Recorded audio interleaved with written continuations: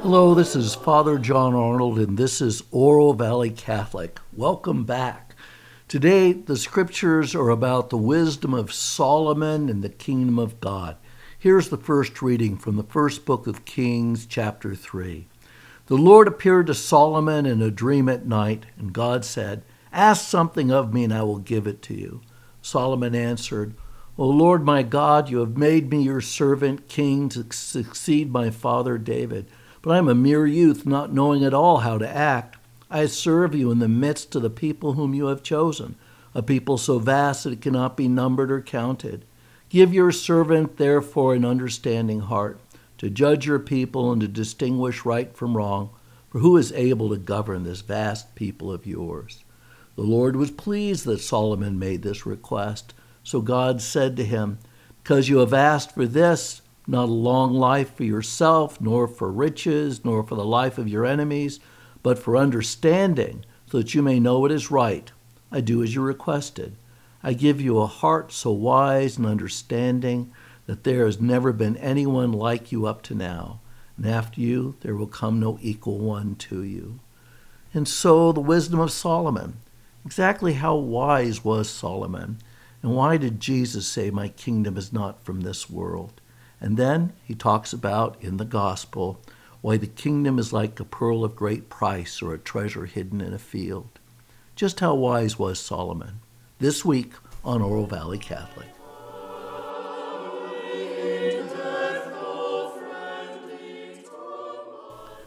The story of King Solomon is told in 1 King chapters 1 to 11, from how he became king until his death, and his bones are laid to rest with his ancestors. And it's the story of a rapid rise to power, a very promising beginning, and then the kingdom just kind of implodes. And so by chapter 11, you can tell from the narrator that it's just a matter of days before Israel splits between Judah and Israel. You know, Judah and Israel were, for the most part of their history, separate kingdoms. Israel was in the north and Judah was in the south. The story you and I take for granted of the 12 tribes coming out of Egypt, which are the 5 books of the Torah, Genesis, Exodus, Leviticus, Numbers, and Deuteronomy, are kind of an idealized version of Israel because they seem to spend most of their history and say the last 500 years of their existence fighting with each other. The same kind of griping stories that appear in the Torah are really carried out in the historical books, 1st and 2nd Kings and 1st and 2nd Chronicles. Solomon is kind of a pivot point in all of that, and it's interesting that the first reading for this 17th Sunday of Ordinary Time is about Solomon's request for wisdom and how much that pleases God. But the interesting part is this dichotomy where Solomon knows what wisdom is, but he doesn't live it. So in the first 11 chapters, it's the story of Solomon's great rise to power and money and 1,000 wives and concubines, and also how he crashes and burns. And the Bible tells the story why, and it's a cautionary tale about wisdom that is not rooted in fear of God. Why do I say that? In the book of Deuteronomy, which is the last of the 5 books of the Torah, and this is when supposedly Moses and the 12 tribes are on the east bank of the Jordan. They haven't entered yet into the promised land. Moses will never get there. But in the book of Deuteronomy, chapter 17, Moses instructs the people about kings. It's kind of interesting, right? Because they won't have a king for hundreds of years, several hundred years. King Saul would be the very first king, and of course he was a disaster. But in Deuteronomy 17, here's what it says in verses 14 to 20 about a king. When you have come into the land which the Lord your God is giving you, and have taken possession of it and settled in it, should you then decide, I will set a king over me, like all the surrounding nations, You may indeed set over you a king whom the Lord your God will choose, someone from among your own kindred. You may set over you as king. You may not set over you a foreigner who is no kin of yours. But he shall not have a great number of horses, nor shall he make his people go back again to Egypt to acquire many horses. For the Lord said to you, do not go back that way again. Neither shall he have a great number of wives, lest his heart turn away, nor shall he accumulate a vast amount of silver and gold. When he is sitting upon his royal throne, he shall write a copy of this law upon a scroll from the one that is in the custody of the Levitical priest. It shall remain with him, and he shall read it as long as he lives, so that he may learn to fear the Lord his God and to observe carefully all the words of this law and these statutes, so that he does not exalt himself over his kindred or turn aside from this commandment to the right or to the left, and so that he and his descendants may reign long in Israel. And so that's not part of the readings, but you can't understand Solomon's request for wisdom and how he fails unless you understand Deuteronomy 17. And so in those chapters 1 to 11 of 1 Kings that tell the story of Solomon's kingship, where does he ever write this law down? Where does he keep this scroll in front of his eyes? When does he swear off the, not money, sex, and power so much as money, 1,000 wives, and lots of horses, which is military power? And so it really is the unholy triumvirate that brings him under money, sex, and power, which is exactly what Deuteronomy says he's not supposed to do. So Solomon's quest for wisdom, let's go through all of that and think about how he fails. So if you started the first chapter of Kings, you'll have the story of how it is that Solomon is made king. His brother is trying to usurp power. He's taken his father's throne and claimed it for his own. Had himself anointed. God didn't appoint him, and of course it says in Deuteronomy 17, God will appoint the king. But Adonijah appoints himself and starts to gather around the leadership that will oppose David. If you've read carefully 2 Samuel, you'll know that David's kingdom ended with a huge civil war at the end when his son Absalom, another son that tried to seize power, declared civil war on him. And so David and his general Joab made war on Absalom. And if you remember the story from the end of 2 Samuel, Absalom's riding on a mule, perhaps fleeing the battlefield, when his long hair catches in a terebinth, and the mule keeps going, and he's hanging between heaven and earth, and Joab goes and stabs him through with a spear. And this causes great agony to David, who's really at the end of his reign rendered kind of impotent. He doesn't seem to be able to do anything. He can't even control Joab because he didn't want his son Absalom killed. And so at the end of 1 Samuel, he is told by the prophet Nathan and by Bathsheba. If you remember, Bathsheba is the wife of Uriah the Hittite. And it's an adulterous relationship David has had, that he's now killed her husband and married her. And Solomon is the child of that illicit relationship. But Nathan comes and tells David that Adonijah, another son, has tried to seize power. And so he calls Bathsheba and he promises her that Solomon will be his heir. So Nathan is, in the name of God, has picked Solomon, because that's the story. God picked Saul, God picked David, God picked Solomon. Of course, Saul was a failure. David isn't much better. And so now we're on to the third king, Solomon. The Bible has a very tongue-in-cheek understanding of politics and kings, not a great supporter of it, which is part of the irony about the messianic promise that's made to David through the prophet Nathan. And remember, Jesus is the fulfillment of that promise.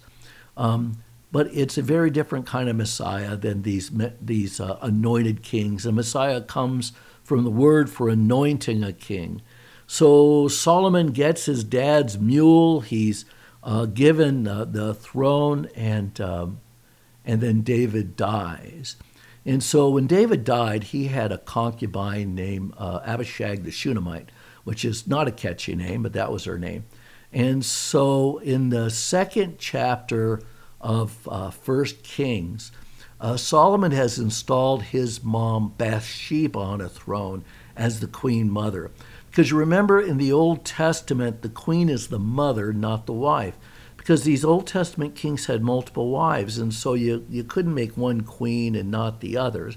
So mom was always the queen. And so in the second chapter of Samuel, remember it's the Adonijah, this other rebellious son of David, comes to Bathsheba and asks for a gift from her.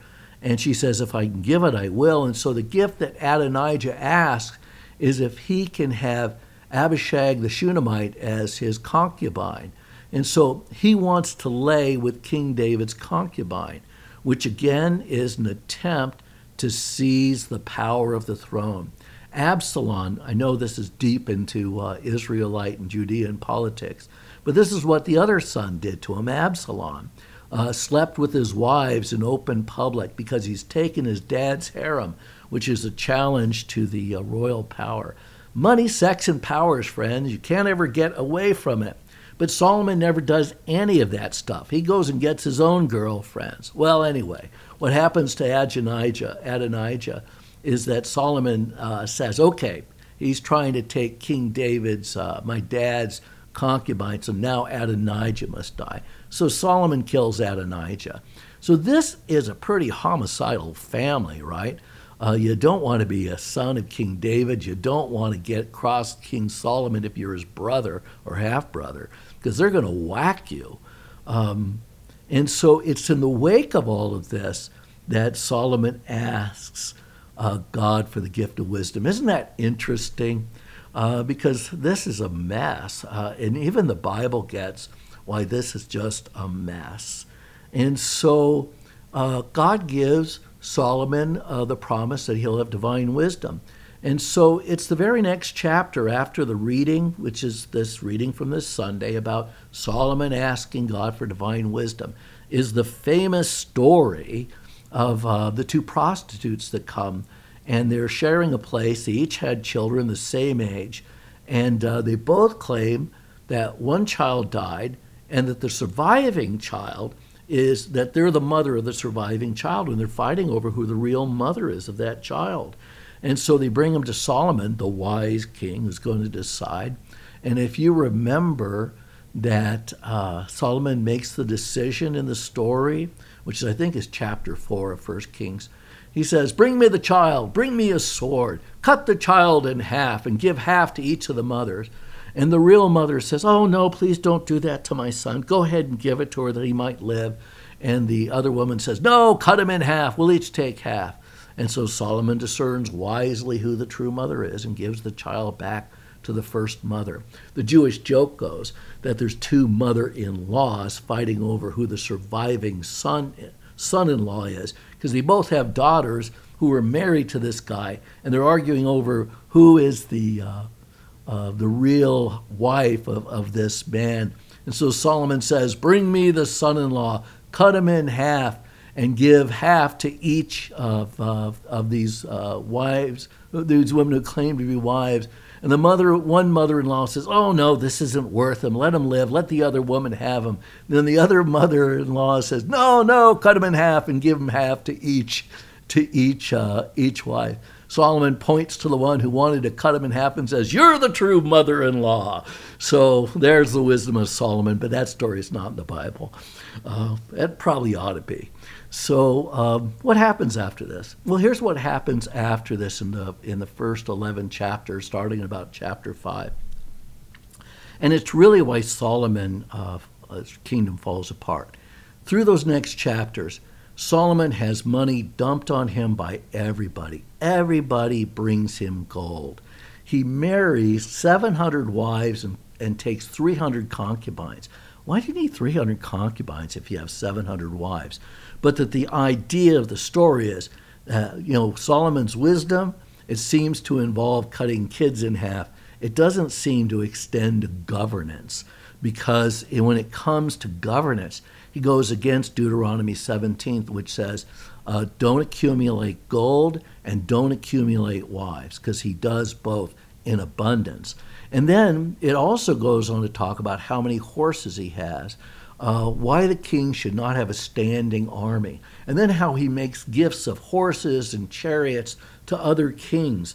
In one part of First Kings, it says that he paid $600 to the Egyptians for a battle chariot. Remember, they were the ones that chased Moses out of the Holy Land.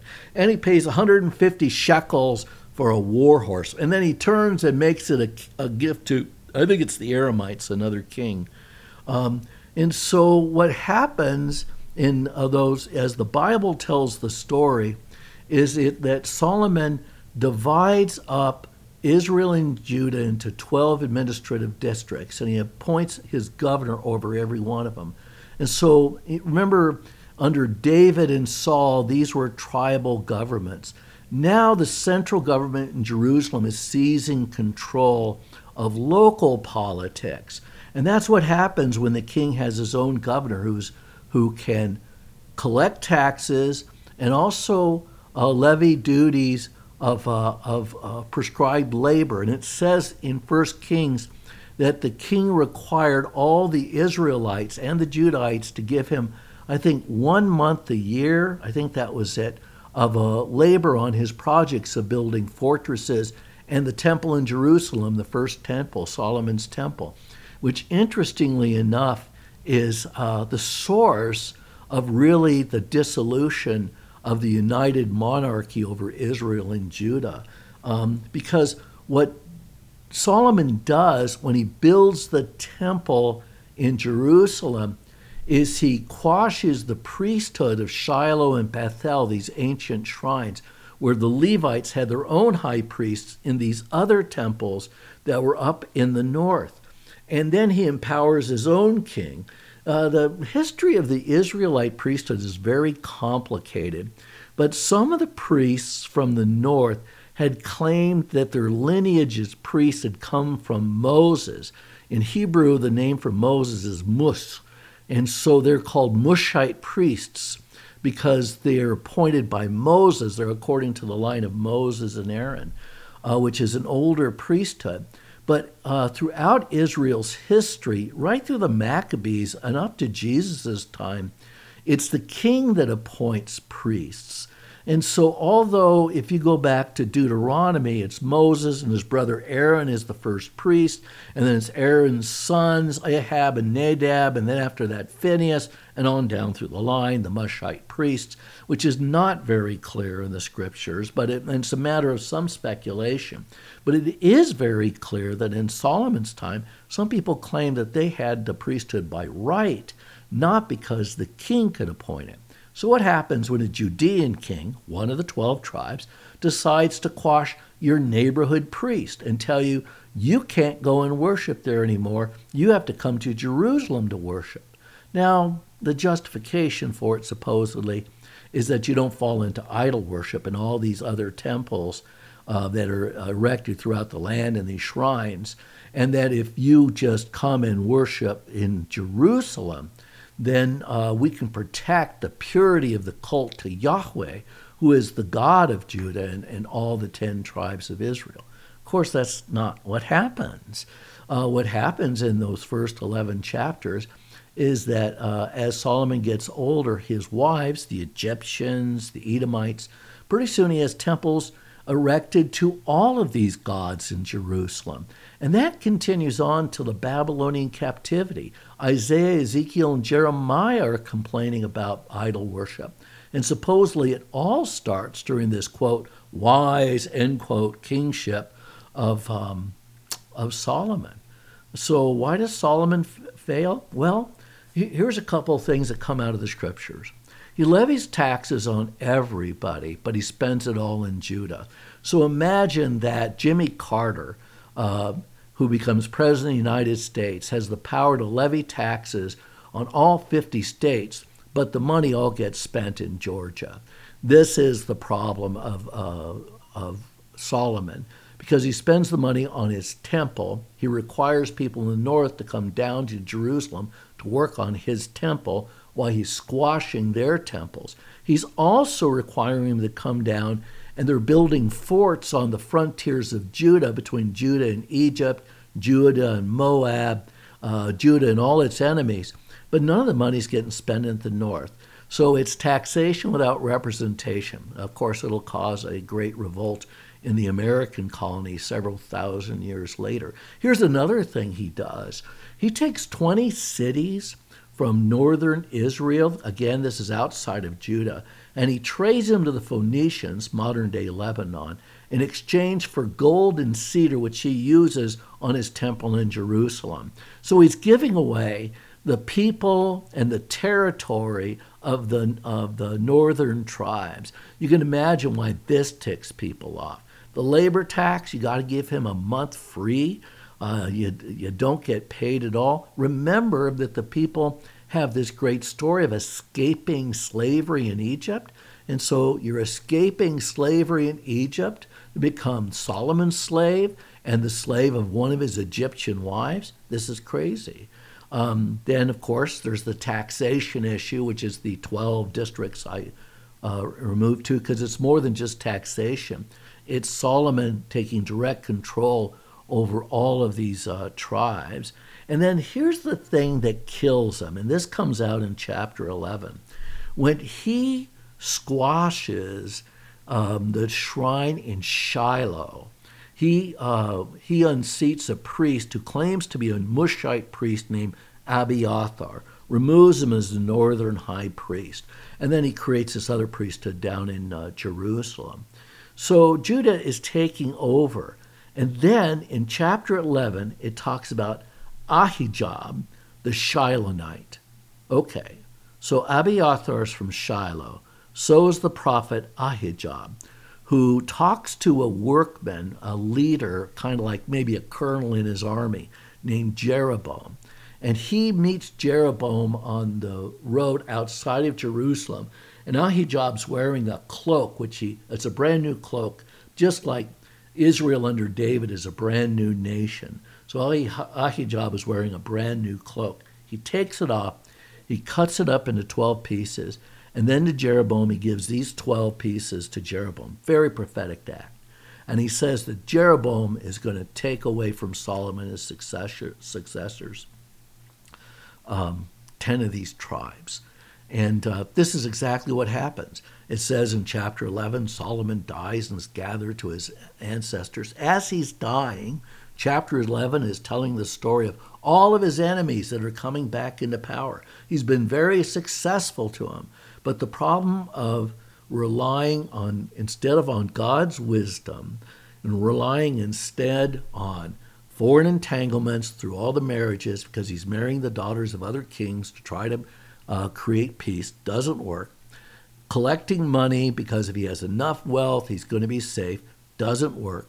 Then horses, because then he's going to have the most powerful army there in that little speed bump think of Israel and Judah. And that's all it is a little speed bump between the major powers of the world. He just doesn't have the base to fight for his freedom, but he wants to rely on power just like the big boys, and it doesn't work because military power doesn't really solve problems. It just pushes them off to another day.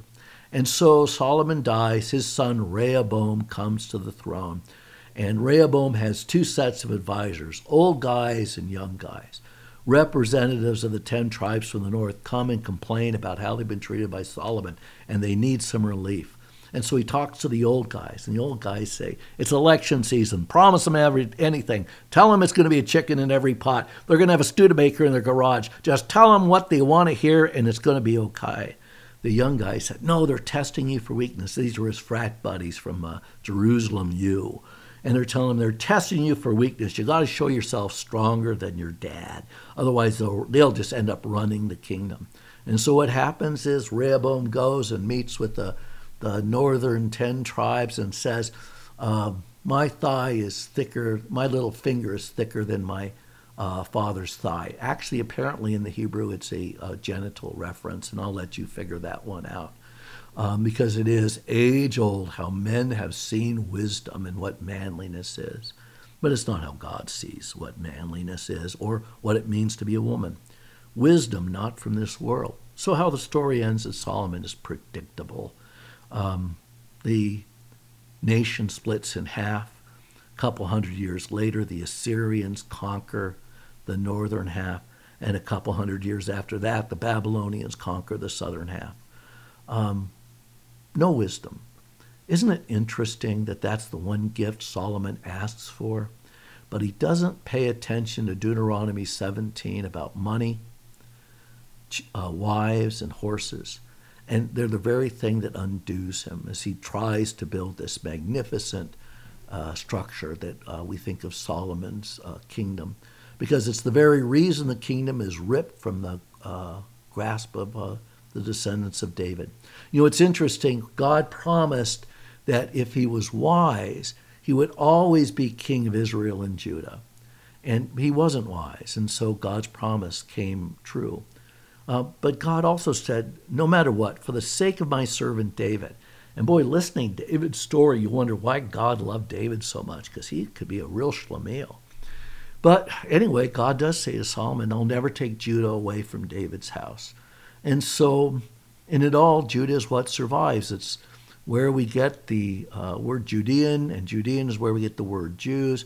And I always like to think, boy, if you've ever met a Jew, you're meeting God's promise in shoes, both feet on the earth. The story of the Jewish people is an amazing story. Also, it's our story, because think about what happens when all these other gods seep into Israel and the destruction that follows. So let's go to the gospel and talk about Jesus' kingdom and why it's not from this world, but to the extent we practice wisdom, perhaps some of the benefits of God's kingdom can be felt in this world. Let's talk about that right now.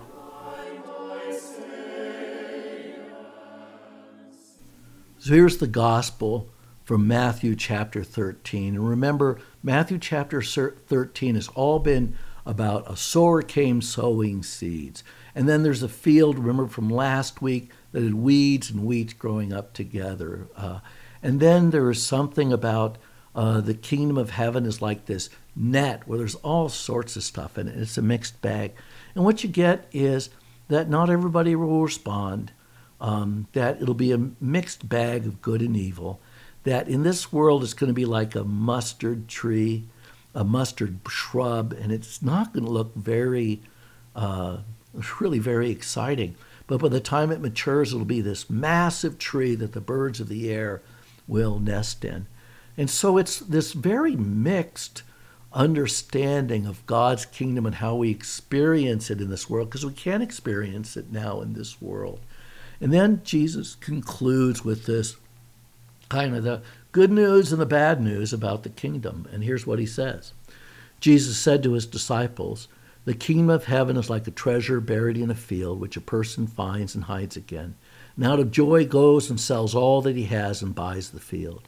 Again, the kingdom of heaven is like a merchant searching for fine pearls.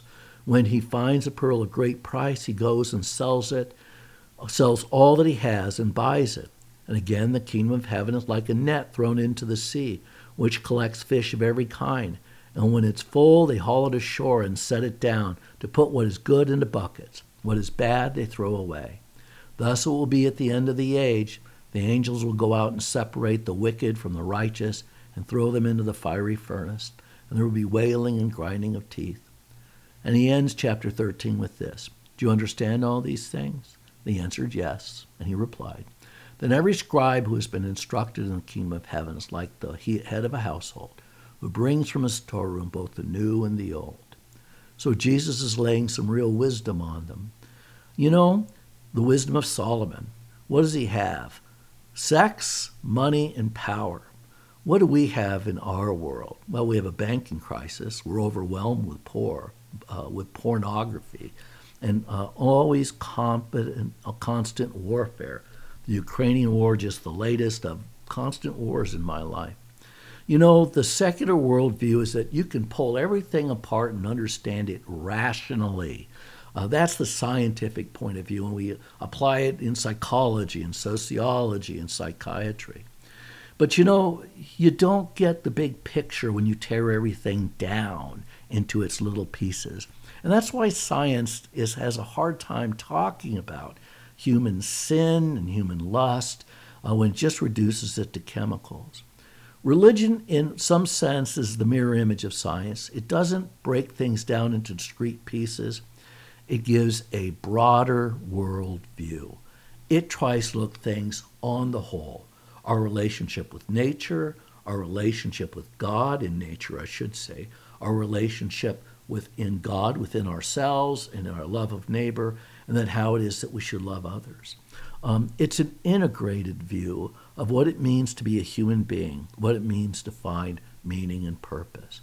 And if you remember, there's stories of wisdom in the Old Testament. There's the story of Joseph, the son of Jacob, who goes down and interprets Pharaoh's dreams. He gets beyond the factoids and understands the big threat of famine facing Egypt. There's the story of Daniel and Belteshazzar, who hears Belteshazzar's vision of a handwriting on the wall. And Daniel knows what the handwriting on the wall means. This is what wisdom is. How you take all the minutia, the popcorn coming at us constantly from social media and newspapers, and understands it. And what's the scripture say that wisdom really is? Wisdom begins in the fear of the Lord. That's Proverbs chapter 9, verses 10. And so when Solomon gives wisdom, what should be his first reading? How about Deuteronomy 17? And then writing it out and paying attention to it, giving it a run for its money. Where does he go if he decides that his kingdom is not based on money, a bunch of wives, and a bunch of horses, but instead on fidelity to God, being fair with the northern 10 tribes and his own people, thinking about how it is he lives in nature and with his neighbors? Could have been a different outcome back in the Solomonic kingdom. Could be a different outcome today if our rumination started in fear of the Lord and a hope for divine wisdom. This has been Oro Valley Catholic. See you next week.